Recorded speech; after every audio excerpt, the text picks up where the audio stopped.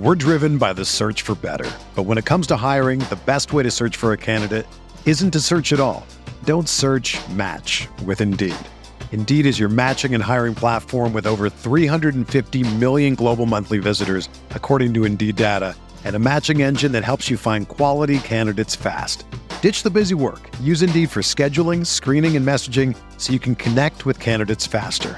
Leveraging over 140 million qualifications and preferences every day, Indeed's matching engine is constantly learning from your preferences, so the more you use Indeed, the better it gets. Join more than 3.5 million businesses worldwide that use Indeed to hire great talent fast. And listeners of this show will get a $75 sponsored job credit to get your jobs more visibility at Indeed.com/Blue Wire. Just go to Indeed.com/Blue Wire right now and support our show by saying that you heard about Indeed on this podcast. That's Indeed.com/Blue Wire. Terms and conditions apply. Need to hire? You need Indeed.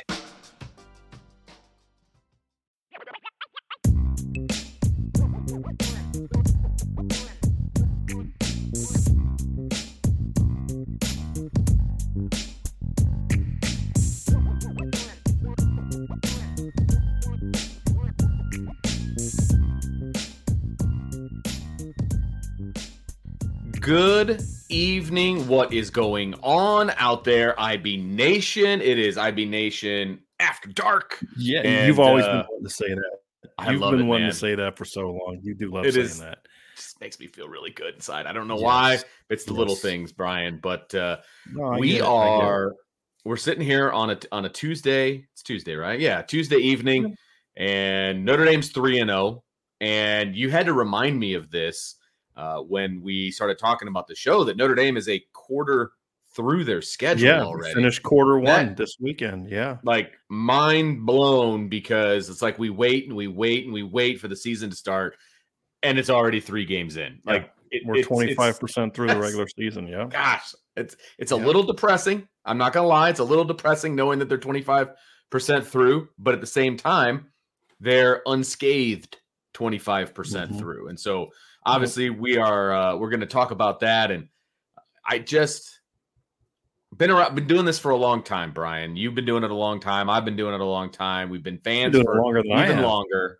Yeah, well, that's true from a professional standpoint. You've been on the beat longer than I have. Yeah.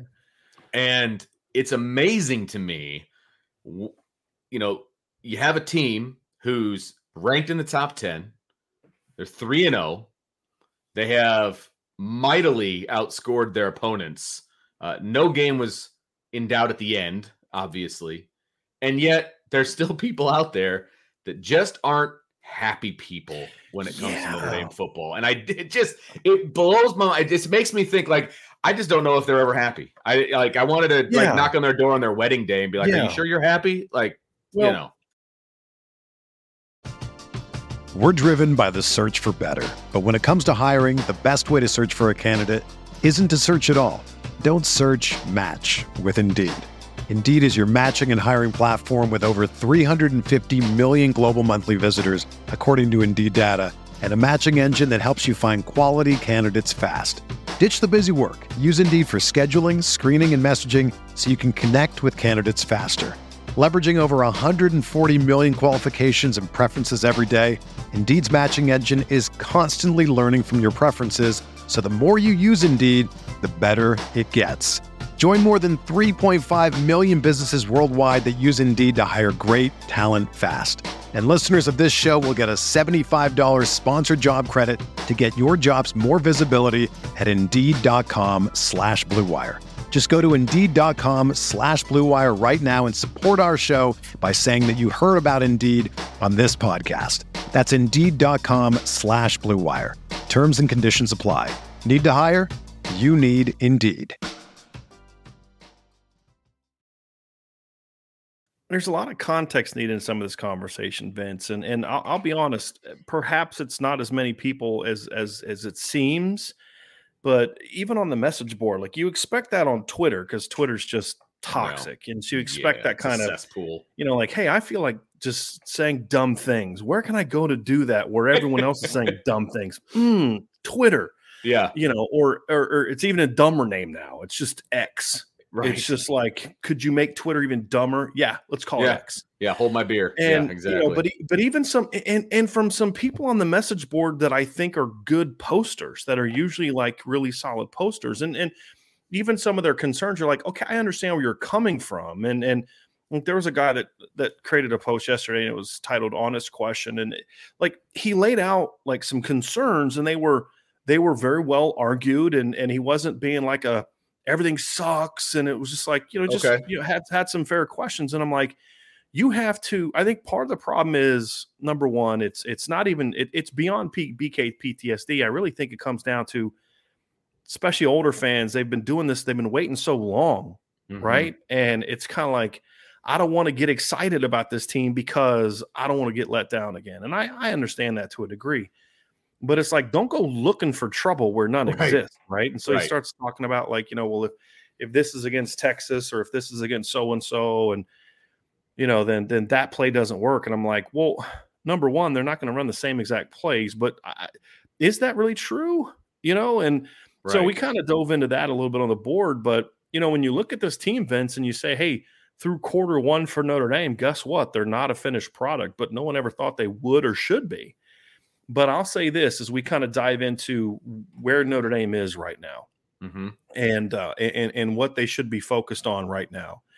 And maybe because of what's going on in our lives that I'm just like, dude, I just refuse to look at the negativity, with what Sean's going through, my mom's currently in the hospital and that's why I'm still in Virginia. And it's just like, guys, this is what's bringing me joy right now. Like so maybe that's it too. But it just, you look at it and say, they've played 3 games and their closest game was a 21-point win over a team that spent like half of 2022 ranked, and it's just like, what it comes down to, like with NC State, Vince, I think a lot of it has to do with, I know on our show, I spent all week last week trying to convince people that NC State was a pretty good football team. Right. And people just weren't buying it. Right. And so, you look at it at the end of the year, at the end of the game, and it's like, well, I thought Notre Dame should have won by 50. They only won by 21, so I'm mad. I'm like, well, maybe you're the problem. Maybe those are the same people saying Notre Dame was going to win by like 3. But a lot they should have won by 50. I think there was a lot of people on our prediction show that were like 45-10 and 52-6, and it's like, who do you guys think they're playing? NC Central? Like, right. No, and it's like, this is a team that last year was a preseason top 15 team and literally didn't fall out of the top 25 until they lost a game to Louisville late in the year, and then jumped.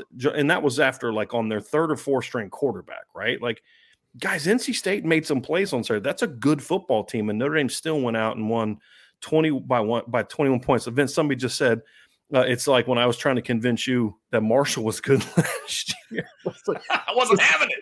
It's a different deal because Notre Dame was still better than Marshall. Sure. 21-point road win at NC State when you don't even bring your A game is a really impressive victory. And so when you look at Notre Dame through the first quarter, Vince, you realize, hey, there's areas this team still has to get better, and there are certainly areas for improvement. Aspects on offense I want to see continue to get better. Aspects on defense I want to continue to see better. Players that have to step up and be better. But I'll say this, there's not a whole lot of teams in college football right now I'd want to trade for. Like maybe some teams have some more marquee games, but when you look at how well Notre Dame has played in a lot of different areas, this team's in a good place. And so we'll just kind of Vince, as we kind of dive through this, just kind of go through offense and defense and where we think things stand. But I got to tell y'all, Notre Dame right now is outscoring their first 3 opponents 47-10. And a big part of that is, that is what they did to NC State. And you can say all you want about, it got out of hand in the 4th quarter. What I would say is I think Notre Dame, if anything, let NC State hang around.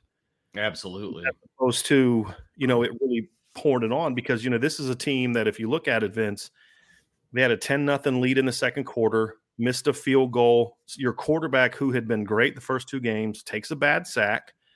Right, he did. He took a bad sack and makes what would have been a 40-something yard field goal into a 56-yard field goal. Guy misses it. You had a chance to really put them away early and didn't do it. And then NC State comes down and scores a touchdown to make it, 10-7. So you're your double-digit lead that had existed for 13 minutes is down to 1, and Notre Dame needed 36 seconds to go down there and make it a double-digit game again. You've got a double-digit lead for half the third quarter now, and then NC State kicks a field goal to make it a one possession game. Notre Dame immediately goes right down the field and scores another touchdown to make it a 14-point game. NC State scores a touchdown to make it 24-17. You have that little brief moment of a couple possessions where you have the fumble and NC State's got a chance, and they had their window. They missed it because Notre Dame made plays. Right. And then Notre Dame poured it on. This game was a double-digit lead by Notre Dame game longer than it was a one-score, NC State might have a shot in this game. Right? Like, this was a game that Notre Dame, like somebody on the board said, that game gives you false optimism like the Wisconsin game from 2021. And I was like, hold on a second. Timeout. There was no defensive scores in this game, by the way. Well, no. It's more about the point was more about not a direct thing, but as far as the game was a lot closer than you would expect it to be. The final score was not as big of a blow. And I say, here's a big, Notre Dame got outgained by Wisconsin in that game in 2021. Now, Wisconsin outgained them. Notre Dame did not play well that game. Their offensive line got dominated that game by Wisconsin. It was a close game the whole time. Notre Dame used a couple big plays to go out and take a lead. But this was a game where Notre Dame was clearly the better team. They just were sloppy. You had a 2-hour weather delay. You had rain all day. Even before the game started, they're talking about there might be a delay, and and you just kind of dive into it, and you're just like, there's two ways of looking at it, Vince. You can say, well, Notre Dame didn't play their best game, and if they play Georgia, they better play better than that. Well, I'll tell you something else. If Georgia plays Notre Dame, they better play better than they did against Ball State. I'm gonna tell you that right now. And Ohio State better play better than they did against Indiana and Youngstown State if they want to beat Notre Dame. Like, you guys can look at it all types of different ways and spin it however you want. The fact of the matter is Notre Dame did not bring their A game and still smacked NC State in the mouth. And it wasn't a game where it was back and forth for four quarters and Notre Dame poured it on late like we saw against Wisconsin a couple years ago. This is a game that Notre Dame had an early 10-point lead. Now, I think part of the reason is, in fairness, the reason people don't think it was as convincing is because there was a 2.5-hour period where Notre Dame only had a 3-0 lead because we had a 2-hour delay. A 2-hour time window to be really upset with the way Notre Dame was playing. 3 series. Correct. Right. And understandably so. I think that sat in there for a long time. Like, man, they're just not looking great so far. And then you kind of ignore the fact that kind of Notre Dame came out after that and did some pretty good things. So Notre Dame was far from perfect, but that says a lot, guys. Like, in the past, if Notre Dame played far from perfect, they lost to Stanford. They lost to Marshall. Yeah. They lost to Cincinnati by 2 touchdowns in a game that wasn't even as close as the score dictated. They lost to, Miami 41-8. They lost to Stanford, on the road 38-20. That's what happened when Notre Dame didn't bring their A or B plus game in the past. They didn't bring their A or B plus game in this game and beat them by 21. I think of like the 2017 game when early on Notre Dame didn't play well, and then they had a blocked punt for a touchdown and all that. And then you go out and you're like, man, Notre Dame just dominated the rest of that game. Guess what? The margin for victory was the same as this game, and this team didn't need a defensive touchdown like they got from Julian Love that game to win by 21. Think about that. Right. Think about that. And so that's the thing that I'm excited about, Vince, is like, guys, this was a good win. Is Notre Dame a perfect team? No, they're not. And we're going to dive into the areas they got to continue to get better. But they're in a good place. And the other thing is, I would say, watch more college football. That's what I would encourage you to do. Watch more college football. Because if you think sloppy, if you think there's like all these teams that are out there just looking like $1 million and man, if Notre Dame had to play that team, they'd be really bad. And I'm like, I don't, number one, you didn't give NC State enough credit like you should have. But number two, I don't think that's the case. I mean, the defending national champions, you look at their score the first game, Vince, and you're like, hey, the second game, they beat Ball State 45-3. And I want to be like, if you're upset about Notre Dame's offensive line and ground attack because they needed an 80-yarder to get to 170 yards against NC State, and it's like almost 200 if you take out the sacks. Georgia rushed for 159 yards against Tennessee Martin, and they rushed for 99 yards against Ball State. Didn't even break 100. About that. Right. Against Ball State. Right. So where you Notre knew Dame the plays an running 8-win game. team from the ACC, Right. goes for almost 2 bills. Georgia, the defending champ, plays a MAC team, doesn't even get to 100. Right. Right. No, you're absolutely right. And then you know that Georgia wants to be a team that runs the football because they're breaking in a new quarterback. That's always been their MO, is running the football, playing good defense, etc. And all they were able to rack up was 99 yards. Like it's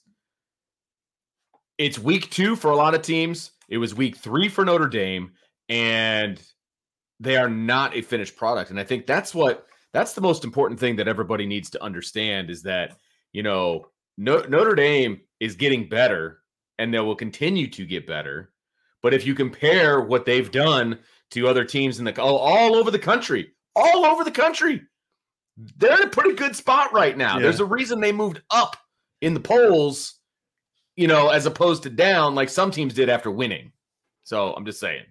Yeah. So let's dive into the areas, Vince, where Notre Dame's got to get better. Yes. Right? Or actually say what we know about this team right now. Okay. What do you feel good about right now? Well, the first thing that I feel good about, Sam Hartman's pretty good. Yeah. Even when he's not. Yeah. That's the thing we learned Saturday. Sam Hartman did not play well. I've had Sam Hartman didn't play very well. I'm like, yeah, he didn't play well. And he still went 15 of 24 with 2 throwaways, and he threw for 286 yards and 4 touchdowns. Give me that subpar performance all the time.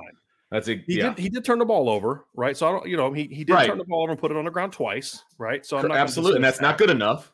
Agreed. Right, but guys, every quarterback has games like that, right? Like, I mean, that's the whole thing. It's like if Notre Dame doesn't play perfect, you're mad.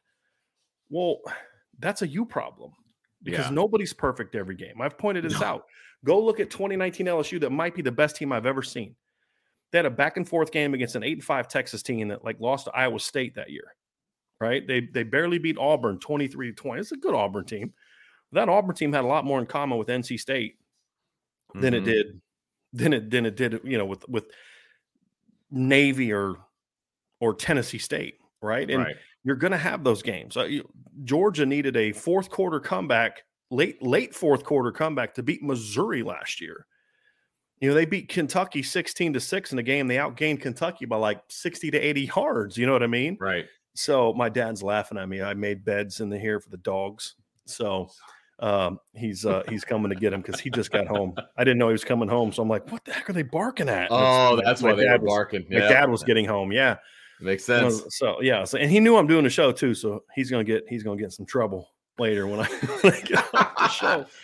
He wonders why he didn't have a seat in the Ohio State game. I know, right? But well played. Sorry. Played. But when you look at it, Vince, it's just one of those things where you're gonna have games like that. Yeah. Teams are gonna have games like that. Great quarterbacks are gonna have games like that. The question is, do you do what you need to do to win? And when you look at Sam Hartman and how he played, I would argue that he was kind of bad the whole first quarter, or first half. I would argue. Started the game, I think 1 of 4. I believe is what he started the game. I'm going to pull up the play-by-play I have here, Vince. But he started the game, I believe, 1 of 4 against them and was just not playing well. But here's the deal. When NC State made it a 10-7 game, what did Sam Hartman do? He immediately led Notre Dame right down the field, makes that big play to find Chris Tyree open, and then throws an absolute dime to Jaden Greathouse for the touchdown. So again, the touchdown? Yes. Not on his game. Not three playing different great. Defenders, anticipated it. Yes. Not playing great, not playing great football. But when they needed him to step up and make plays, he made plays. Correct. And that's the mark of a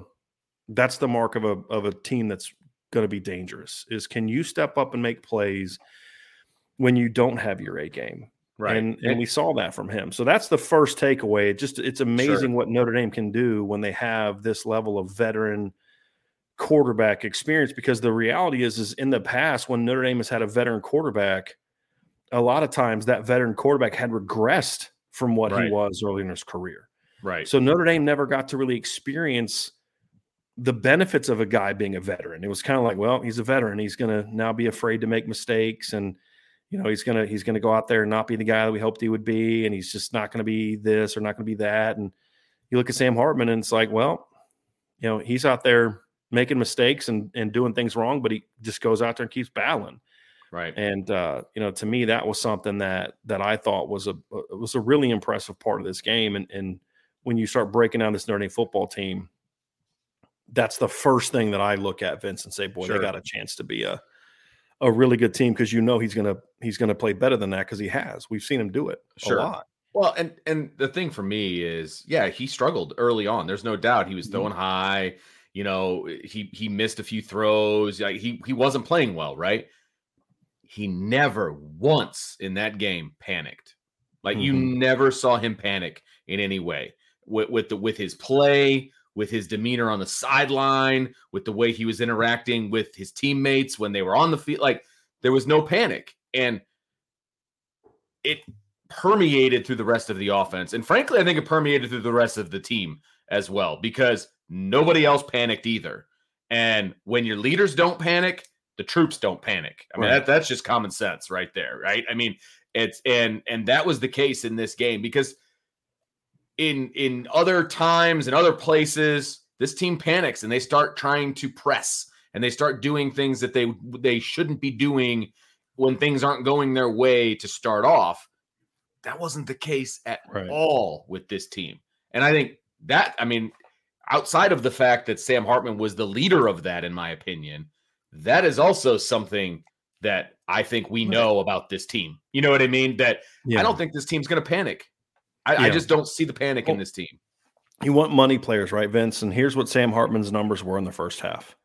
He went 9 of 16 for 151 yards and one touchdown. And if you look at that, Vince, 78 of those yards came on 2 plays on the final drive, right? Second half, he went 6 of 8 for 135 yards, 3 touchdowns. Yeah. He found his groove. I mean, you know what I mean? And he didn't panic on it. And he's not like, well, this isn't my day. Oh my gosh, I'm back at NC State where, I threw 6 interceptions and, it was, no, we're good. We're good. Yep. And he was. Yep. It was fun to watch, Vince. It really was. And I'm actually looking at something here real quick, because I was curious about this, and I meant to look up this later, but I couldn't find it, or I didn't. I just kind of forgot to do it. But yeah, Sam Hartman, after his fumble, went 3 of 4 for 57 yards and 2 touchdowns. And the only incompletion was the one, the seam route that hit Mitchell Evans right in the hands, up the right seam. In the hands. Dropped. Right in the numbers. Yeah. Yep. That was it. And that was big too, because that showed me something between Sam Hartman and Jared Parker. He just has this big fumble, and they come right back out. And what do? They throw down the field. They go vertical. They didn't run. They didn't say, oh, you know what? Screw it. We got a lead. Let's just run Audric out of here. Let's just get out of here, lick our wounds and get out of here. Yeah. No, they went right vertical. I mean, they went right downfield with another vertical pass on that drive. And again, it didn't work out, but it says a lot about who this team is. And so those are things that you look at and you say, hey, I feel good about that. Some other things I like about this team, and we'll get into the opposite of this, but there's a lot of weapons. A lot of weapons. So I'll give you guys a little bit of a taste of an article that or some statistical breakdown we have. And I'm telling you guys, if you're not on the message board, you are definitely missing out on this statistical breakdown. So we have the breakdown of Sam Hartman from today's game, or from Saturday's game. And here is, so I break down left, right, middle, short, intermediate, deep, what type of dropbacks did he have, all that type of stuff. Like he was, what his dropback statistics were, bootleg statistics were, play action statistics were, got some game film in there, some cut-ups, what was the numbers thrown to the receivers, tight ends, running backs, all those type of things. But in this game, Vince, you had 10 guys that were targeted in the game, and you had 6 that were targeted more than once. If you look at the entire season, 5, 6, 7, 8, 9, 10, 11, 12, 13, 14, 15, 17 different players have been targeted this season with a pass attempt in 3 games. Jaden Thomas has been targeted the most with 12. He went 0 for 4 on targets against NC State. That's the other thing is your best receiver so far was not good against NC State. He was a no-show. And you can look at that and say, well, it's not good. And well, no. He was a no-show in the pass game. In the pass game. That's what I was referring to. Yes, he blocked his butt off in this game. Yes. He blocked his butt off. Yes, which is the mark of a team player. Hey, I'm not 100%. getting mine today, and I dropped my chance, and I made a mistake, but you know what? I can help the team this way. I'm going to go do it. Yes, agreed. And thank you for correcting me because that's not what I was referring to. You can't have your best player not catching the ball. I'm like, okay, I get that. But guys, again, that happened, and you still went out and won by 21 and led by double digits most of the game. Right? Most of the second quarter, you never trailed. Notre Dame trailed for a combined 0 seconds in this game. Yep. Right? Like it was tied for less than 12 minutes of the game. And then Notre Dame came out early in the second quarter. I think it was their next possession after a possession or two after the field goal. And they're, get a double-digit lead. You hold that double-digit lead the entire second quarter because Audrick's touchdown run was Notre Dame's first possession of the second quarter. I think people forget that because it took so long. It felt like halftime. Yeah, right. It was their first possession of the second quarter. Is what Notre Dame did. Like, you literally drive number. Yeah, no, it was actually, Vince. It was the previous drive they had scored. Right. And so then NC State had a drive, and then Notre Dame got the ball back, and they went to the break. So Notre Dame scored on back-to-back possessions in the first half, and and then held that lead for over 13 minutes. NC State gets it back, and it lasted for like 40 seconds, as I said before. But there's a lot of different weapons. Now, we'll get into some other things about that, but you have to, because here's why this matters, Vince. Here's why it's good to be here. Because when your leading receiver does go 0 for 4 and drops a deep ball that he should not have dropped, you're okay because Holden Stace balled out. That wasn't a fluke by Holden Stace. This is what this breakout was going to come at some point in time, right? Absolutely. Mitchell Evans struggled in this game. Okay. Tobias Merriweather steps up and makes a big play. All right. Chris Tyree steps up and makes a big play. Jaden Greathouse keeps doing Jaden Greathouse things. I mean, so you could say like, it's not good, but this is the whole thing. This is what makes Notre Dame so hard to defend right now. Correct. Because you can take Jaden Thomas out of the game.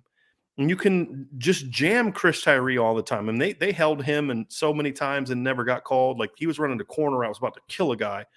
And they yanked him down. No call. Right. But you can do those things. And it's like, but it doesn't matter because this is the day you guys want to take him out of the game. Cool. Holden Stace, go do your thing. Audrick, go do your thing. Right. You go do your thing. And that's a great place to be because we talked this summer, Vince, about what hurt the 2015 team is if you took Will Fuller out of the game, Notre Dame had a hard time scoring. And, we talked about how Chris Brown stepped up big in the Boston College game, but Notre Dame only scored 19 points in that game. And so this team is a little different so far through the first quarter because if you take one or two guys out, there's just somebody else ready to step up. Now my concern for that is I do worry about guys getting into a rhythm. Okay. Like I do worry about if the rotation is so balanced, do you prevent your receivers from getting into a rhythm? That is a concern. Like, do you let a guy get hot if he's not on the field enough? Right. And that's a bit of a concern I have about like how they're using Chris Tyree. I would strongly consider them to maybe start playing Jaden Greathouse a little bit more at the two outside spots as well, if they want to get him in there. But that is a little bit of a concern, but that's not a player problem. That's more of okay, it's been good you guys have done this, but sure. Let's maybe take a couple of these guys and use them a little bit more. Another positive for me, Vince, about this team, the O-line is still a work in progress. Absolutely a work in progress. But the one thing that I did not question on Saturday, the first series, they were overwhelmed just by the speed of NC State. Absolutely. And they got their butts kicked on that first series. Yep. And their discipline the whole game was just they weren't always on the same page. Some of that was about NC State. But after they came out of the break, we talked about this in the show, they played hard. I did not think they played well against Tennessee State, but they played hard. They played well and played hard against Navy. So that is one good thing is, you compare this to some past pre-Harry Hiestand lines. They weren't physical. They weren't tough. They didn't compete. This team is different. This team battles. and this offensive line battles. Now, I have some questions about the athleticism or lack thereof at guard, especially at left guard. But the one thing you can say that you know about this team is this offensive line is they're going to battle. They're definitely going to battle. There's no doubt. If you're stressed about buying tickets or doing some last-minute ticket hunting to college football games, concerts, comedy shows, your favorite activities, Game Time is the place for you. They take the stress out of buying tickets. Game Time is the fast and easy way to buy tickets for all the sports, music, comedy, and theaters near you. With killer deals on last-minute tickets and their best price guarantee, you can stop stressing over the tickets and start getting hyped for the fun you'll have. Forget planning months in advance. Game Time has deals on tickets right up to the day of the event. Get exclusive flash deals on tickets for football, basketball, baseball games, concerts, comedy shows, theaters, and more. The Game Time guarantee means you'll always get the best price. If you find tickets in the same section and row for less, Game Time will credit you 110% of the difference. It's the fastest growing ticket app in the country for a reason. Get images of your seat before you buy so you know exactly what to expect when you arrive. Buy tickets in a matter of seconds, 2 taps and you're set. Tickets are sent directly to your phone so you never have to dig through your email. Snag the tickets without the stress with Game Time. Download the Game Time app, create an account, and use code IRISH for $20 off your first purchase. Terms apply. Again, create an account and redeem code IRISH for $20 off. Download the Game Time app today. Last minute tickets, lowest price, guaranteed. That's gametime.co. No, they were definitely overwhelmed in the beginning of that game. And I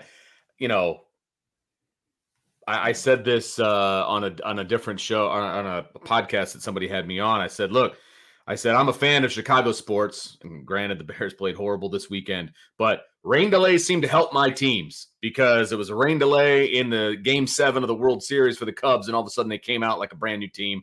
This rain delay helped Notre Dame. There's no doubt about it. It was a different offensive line coming out of the rain delay. And I'm not saying that they were technically perfect or any of that, or assignment sound or any of that, but they were playing on a different level when they came back, as far as from an aggression standpoint and from an effort standpoint. They're playing on a different level. And so that rain delay was well-timed for Notre Dame. Now, do I think they would have gotten there eventually? Yeah, I think they probably would have. But I think the rain delay allowed them to do it earlier in the quote-unquote gameplay because they were able to kind of regroup and get themselves together. Now, I'll be the first one to admit they can't do that again against a better opponent. You're not going to have opportunities to, regroup early, right? I mean, you got to come out of the gate when that you way. play better offenses. Or you better hope your O-line's not having that issue the same day that your defense is taking a little bit of time to, maybe they're not playing a great game, and then you fall behind, and that's not a place you want to be. So yeah, they got to get better, and hopefully. We don't know that this is to be true because they had a different offensive line coach last year, and we are still learning who Joe Rudolph is. But hopefully they kind of hit their stride the same time last year's line did, which was what, Vince? Game 4. Because here's what happened last year. Did not play well in the opener, did not play well in week 2. This year they at least played well in the opener. Game 3, they came out and they really sputtered the first half of the game. Just got their butts kicked by Cal early. Late in the second quarter, into the second half of the Cal game, they started to find their groove a little bit. Weren't perfect, but started to find their groove, and then they broke out in Game 4 against North Carolina. Right. Hopefully, that the same thing happens this year, because last year you had a lot. What was the big thing last year? You had your center was moving to left guard. You had a brand new starting center. Your previous right tackle had moved to right guard. You had a lot of moving pieces, and it was taken. And you had a new position coach, so it took them some time to get going.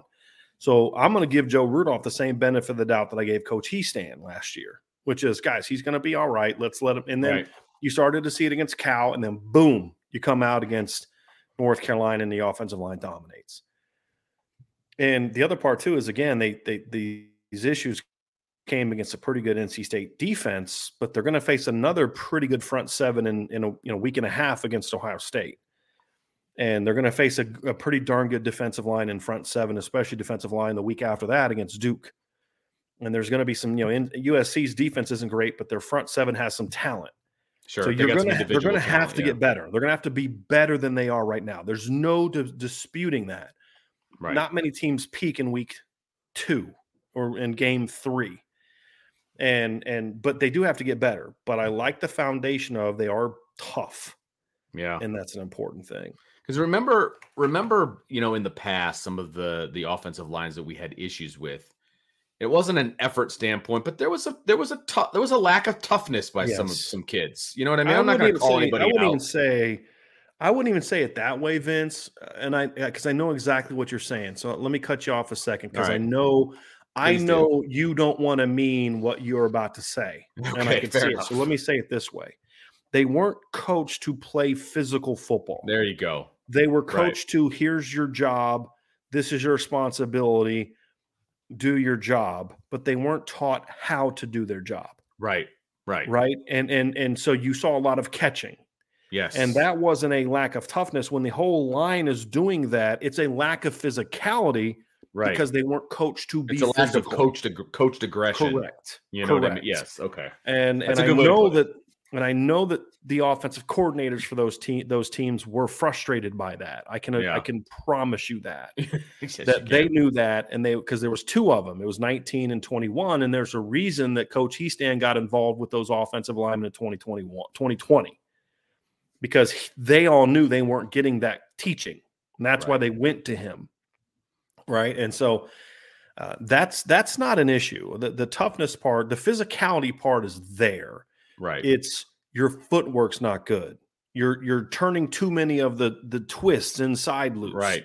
Right. Those the things reaction time isn't where I would like it to be. Correct. And the reaction time comes from recognizing what is coming, and it needs to be a little bit faster so that you can then physically react. And when you get heavy footed, it's hard to then just, if you're not an athletic guy like, Emil Wagner, there's some other guys, Billy Schrauth, Joe Alt, those guys are athletic enough to be flat-footed and see it and then still react quickly enough to make the block. Rocco Spindler and Pat Coogan, Zeke Correll are not that athletic to where they can get away with that.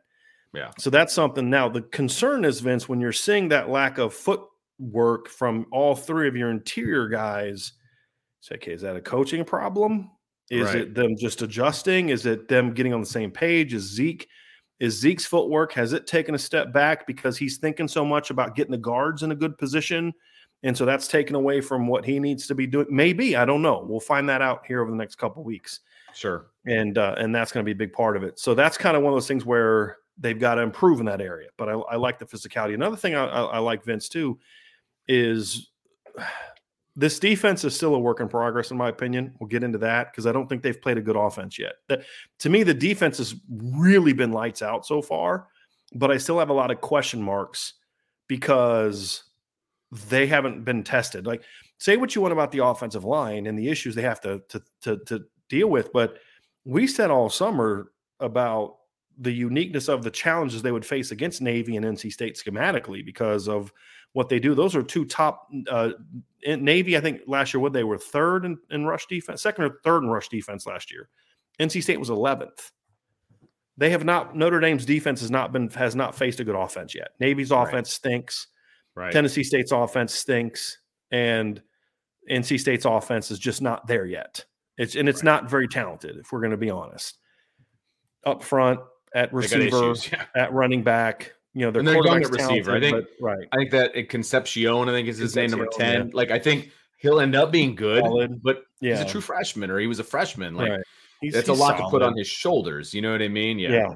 So they're going to get tested here 2 weeks from now, and there's just not going to be. So we're just not going to know truly how good they are until September 23rd. We're just not. Agreed. But there are some things we can take away from it. And the first one to me is this is a really long, fast defense for the most part. Now, we'll in a second here, we'll talk about some of the things that we need to see more of from this unit. But I do like the speed, especially the second level speed, which to me, second level, the way Notre Dame plays is corner and linebacker. That the play of those 2 units has been really good so far. Yeah. Safety was a question mark in games 1 and 2. It was excellent in game 3. Okay. I think the D tackles have played pretty good football this year. Yeah. D ends have been okay as a group, flashy at times, but I don't think Yeah, and we'll get into that in a second. I won't go into that just yet. But the production has not been great. But this defense can run. Mm-hmm. That is something that you can at least hang your hat on right there. It's hard to really say a lot more about how good they are. I mean, statistically, man, they have been excellent. I mean, Right. I'm not trying to take anything away from what they've done defensively. I mean, I don't care who you're playing. When you're a quarter into your season, 3 games into your season, and you're only giving up 10 points a game, and you're only giving up 223 yards of offense and 3.5 yards per play, you're giving up 99.7 rushing yards per game, 2.6 rushing yards per play. You're only giving up 123 passing yards. Teams are only averaging 4.8 yards per attempt and a 42.9% completion rate. When you've gone through 3 games and not a single opponent has even got up to 46% completion percentage, not a single opponent so far has completed 46% or higher of their passes. Right? Like, I don't care who you're playing. Right. That's really good. But how does it translate to Ohio State, USC? That's Louisville. Of course. That's my question. Yeah. And there's nothing they can do about that. That's not on them. Right. It's not even a questioning the defense and you're doing things that I don't like and there's some things I don't like. Look, I'm never going to like Al Golden's defense. That's just personal preference. I don't love blitz all the time defenses. That's just my thing. But Brent Venables won 2 national championships at Clemson doing that. And they had elite defenses. So as long as you coach it well and your players execute it well and it's sound, you can win that way. It's just not so when I say I don't like Al Golden's defense, it's just personal preference. They could give up 10 points a game the rest of the year. And I'm still like, yeah, I'd still never, that's not what I would pick. You know what I mean? It's just stylistically, it's not what I like. And so, of course, I'm going to have some concerns about what does that do when you're playing Ohio State and you're vacating the middle of the field against Marvin Harrison and Emeka Egbuka and Cade Stover and those kind of guys, Julian Fleming, those guys. I have some concerns about that. Sure. And we'll find out. But look, all they can do is control what's in front of them, Vince. And what's in front of them so far, they've dominated. They've absolutely. You can only play who it's a cliche, but you can only play who's on your schedule, right? Yeah. Vince played well. If I'd have told you before the year that Notre Dame's got Navy in the opener, so you got the triple option, that Notre Dame is gonna hold their opponents to 123.3 yards per game on the ground and 4.8 yards per play, what would you think about that after 3 games? That's solid. Yeah. That's pretty solid, especially since you played a triple option team. Right. That's their passing numbers. That's their pass game numbers, Vince. 123.3 yards per game, 4.8 yards per play. That's their passing numbers. Their rushing numbers, they're sub 100. So basically, it's an impressive thing. Now we just need to see it when the competition's ramped up, and it's not going to be this weekend. Little preview of the Central Michigan preview. It's not going to. You're not going to get tested this weekend. It should be another dominant performance against a inferior opponent. But they're doing the things they need to do. Let's dive into the areas where we think they most need to get better. Okay. Or maybe some questions that we still have. That's fair. Number 1 is what they're doing in the pass game. Because like somebody said in the chat, well, the concern is you can't beat Ohio State with your tight ends being that guy. I'm like, yes, you can. You can absolutely do that. If your tight ends are like the kids that Notre Dame has, yes, you can beat Ohio State with your tight end going off. Now, what you can't have is your receivers not being more of a factor. They've got to go out and make plays. Sure. But my counter to that would be, but the receivers did do that in this game. Tobias had a big 45-yard gain. Tyree made a big play. Greathouse made a big play. So it wasn't like last year where the receivers were like non-existent in some games. And it was all the tight ends and the running backs. That's not what happened here. It was the tight end stepped up and was huge, but the receivers also stepped up and made their fair share of plays. But when you have the tight ends in Notre Dame has, yes, you can certainly beat a team like that throwing the football.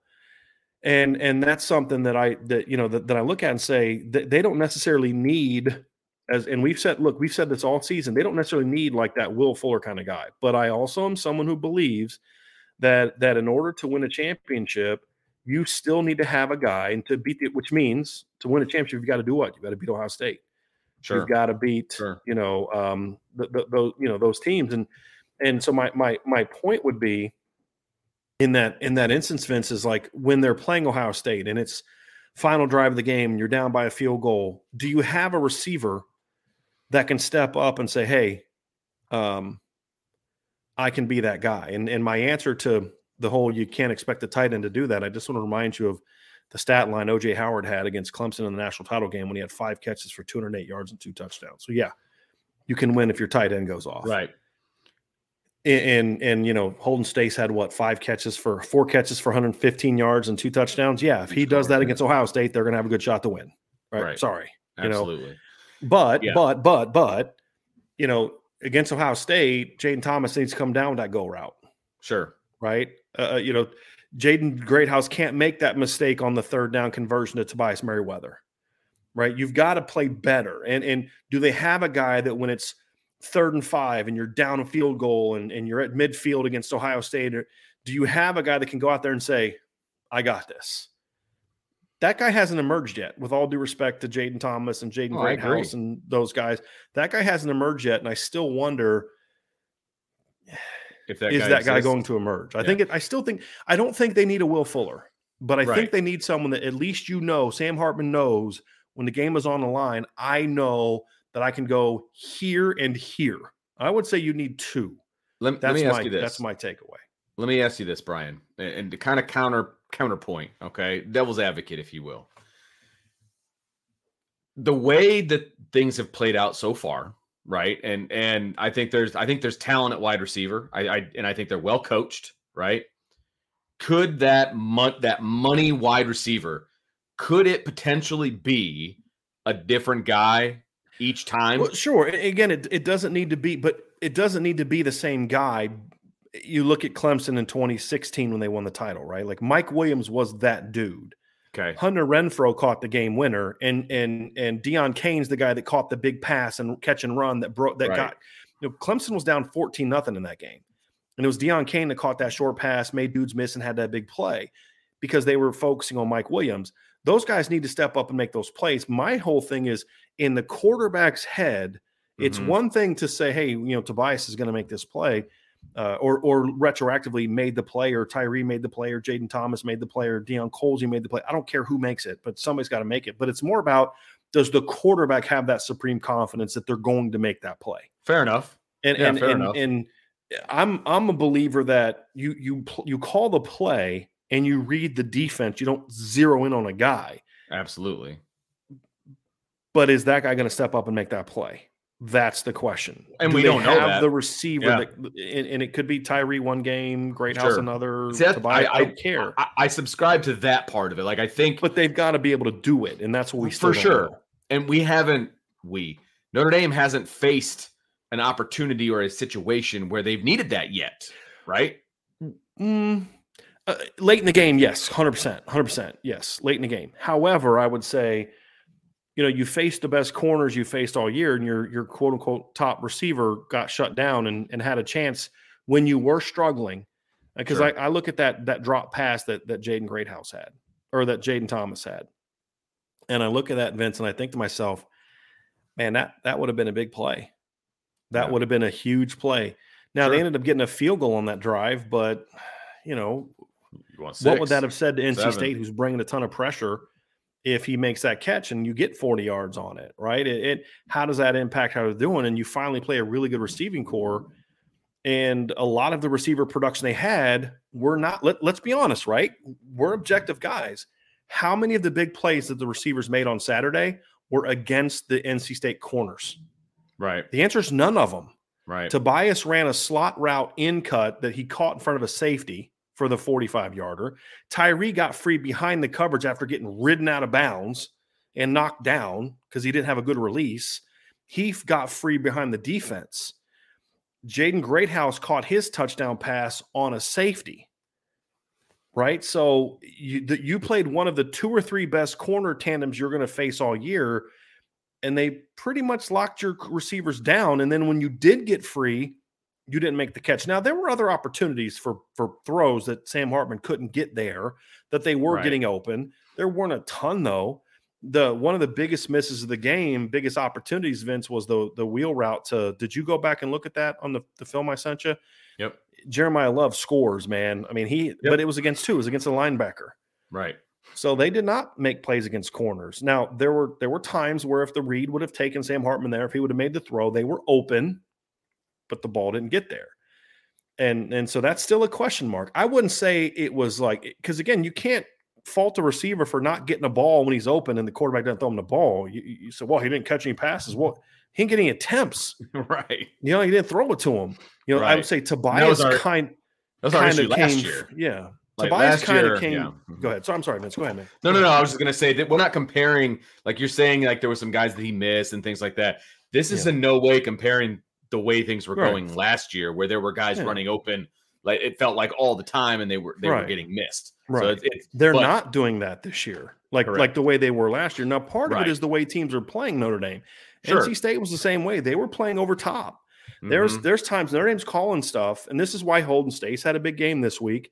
This is why the running backs went off last week. It's why Jaden Thomas went off last week. It's why Mitchell Evans had a big F, because teams are still they're playing over the top. They're just saying, hey, we're gonna blitz you up front, and we're gonna play over the top and not let you throw the deep ball. And so that's why Tobias got free for that big play. It's why the seam routes to Holden Stace and Mitchell Evans got open. It's why you were able to run a bootleg to Holden Stace, and he's able to catch the ball with no one near him on that bootleg that I had in the breakdown at Irish Breakdown. So, but the answer still is the receivers have not been able to make those plays, partly out of lack of opportunity, because the reads just haven't taken them there. The situations haven't taken them there, and they still got to prove that. So, if we're being objective and honest, Vince, you have to be able to say, look, they performed this weekend statistically, but they didn't beat those corners at NC State. They didn't. Now, again, didn't get a lot of opportunities to do so. NC State wasn't giving them that. NC State was giving them the middle of the field, and they took advantage of it. They were giving them the seams. They took it. And they took advantage of it.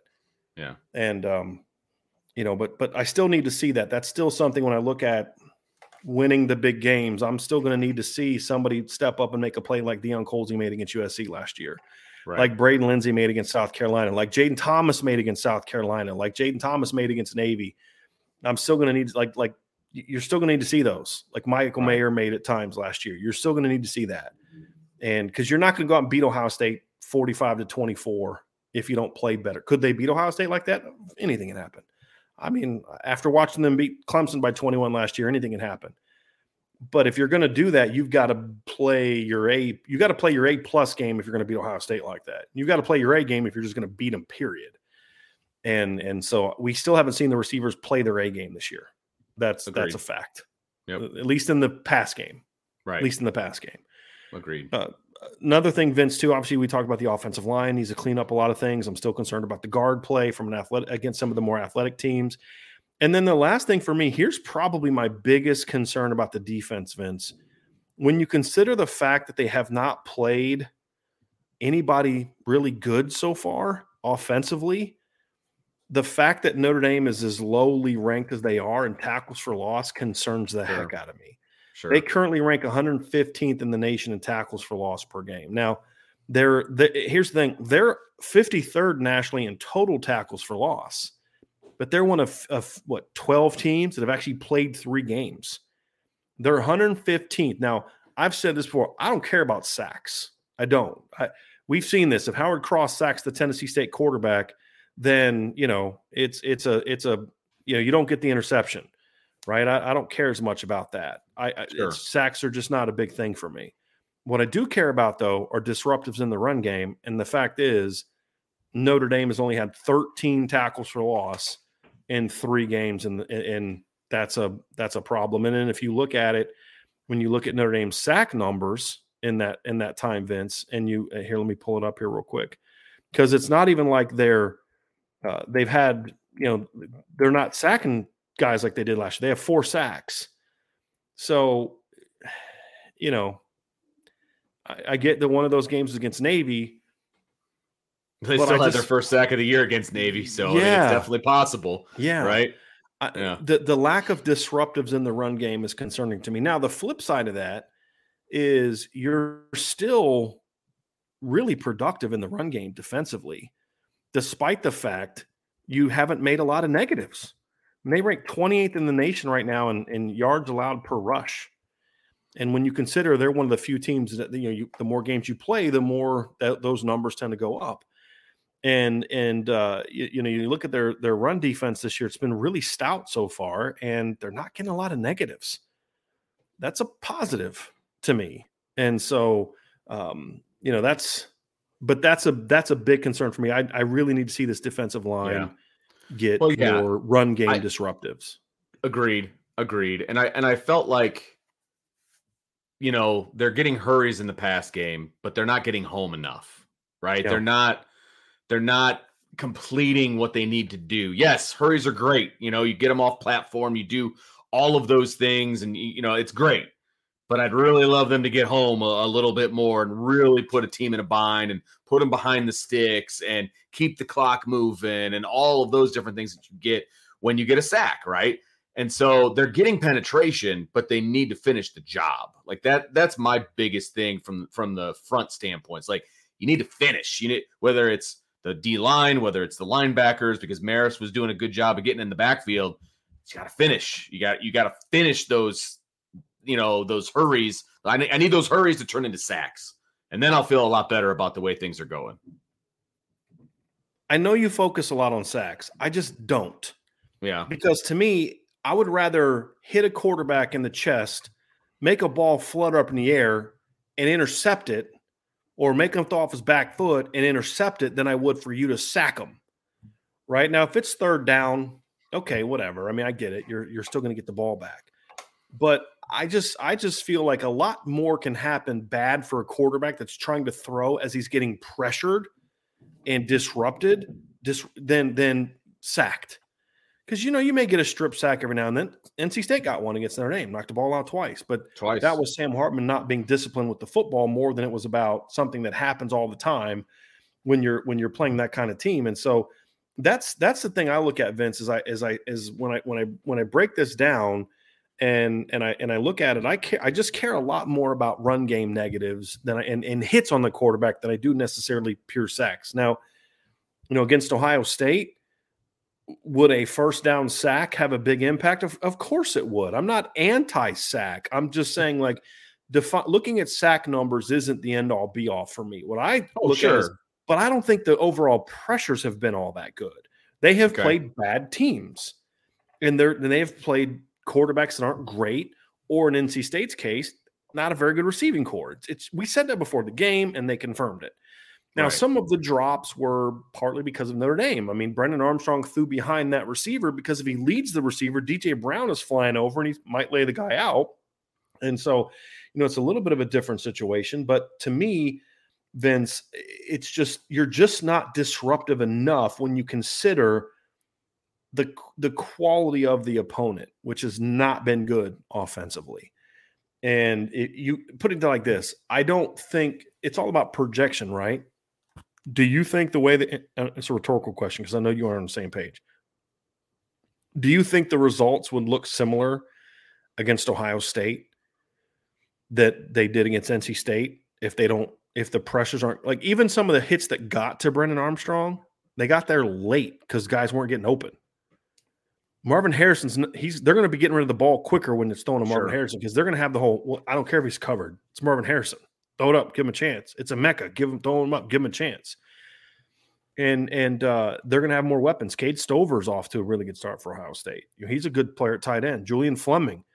So the point is, Vince, you're just going to have to be more disruptive, and you're definitely going to have to be more disruptive in the run game. And I mean, you did a nice job holding NC State to 2 yards here, 3 yards there, and that's fine. But with better talent, and I don't think Ohio State's offensive line is necessarily more talented, but their running backs certainly are than what they've seen so far. And that's a big thing for me is Marcus Freeman said something. Somebody asked him a question about, him not having faith in the D line. And he said, we have a lot of faith in the D line. And my response is prove it. Mm-hmm. Prove it. Stop being so, let me show everyone how smart I am all the time and say, you know what?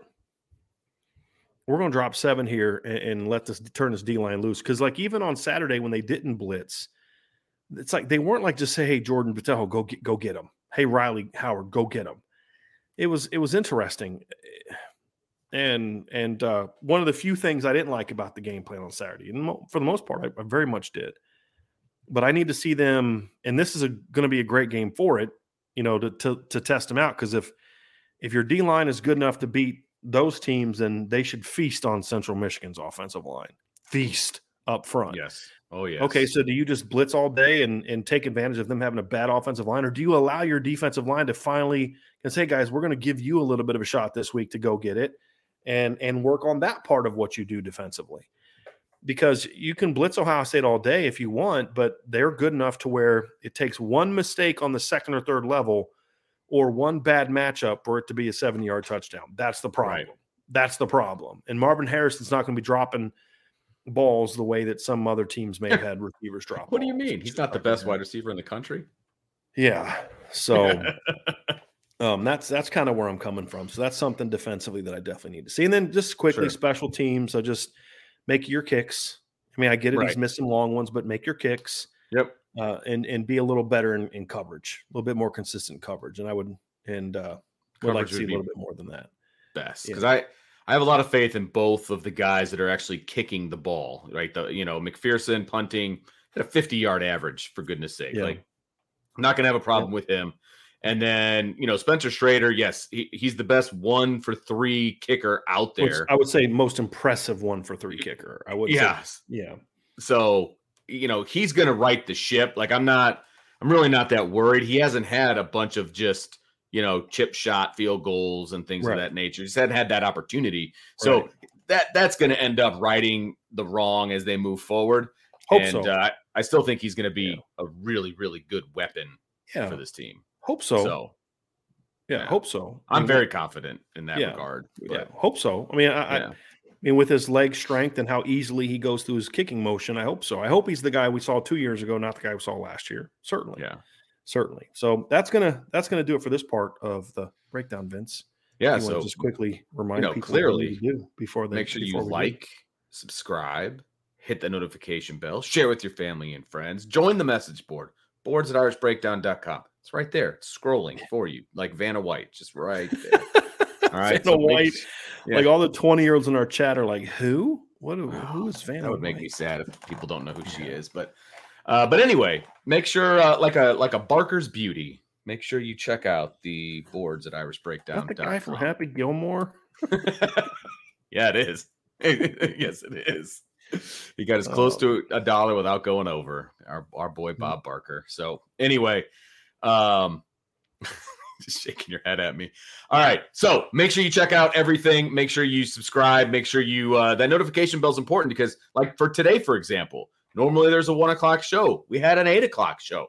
You're not going to know that unless you hit that notification bell. So make sure that you do it and make sure you join up because it's a lot of fun over there. And Brian has been putting some amazing things on the board as far as breakdowns are concerned. So if you're into the numbers, if you're a number geek like we are, you got to check out these breakdowns on the board, man. I'm telling you, it is worth the price of admission. All right. So for Brian, I'm Vince. That was the Irish Breakdown Podcast.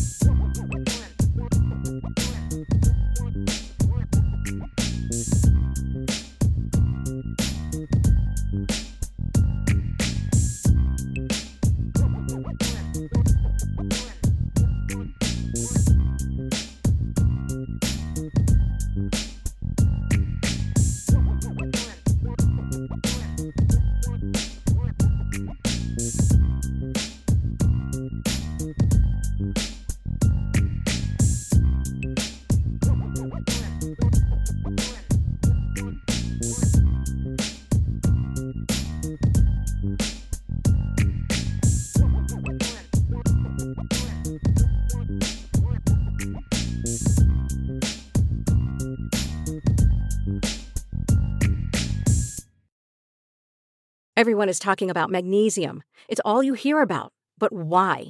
What do we know about magnesium? Well, magnesium is the #1 mineral that 75% of Americans are deficient in. If you are a woman over 35, magnesium will help you rediscover balance, energy, and vitality. Magnesium supports more than 300 enzymatic reactions in your body, including those involved in hormonal balance. From functional medicine doctors to mental well-being and female hormone experts, we all know that magnesium is the one mineral to improve all aspects of well-being and health. But which one? Magnesium Breakthrough from Bioptimizers, the trusted choice recommended by leading experts with 7 best-absorbed forms of magnesium to ensure your body receives the support it needs for overall well-being. Go to bioptimizers.com/balance today and use code BALANCE10 for 10% off. Support your journey to wellness at bioptimizers.com/balance.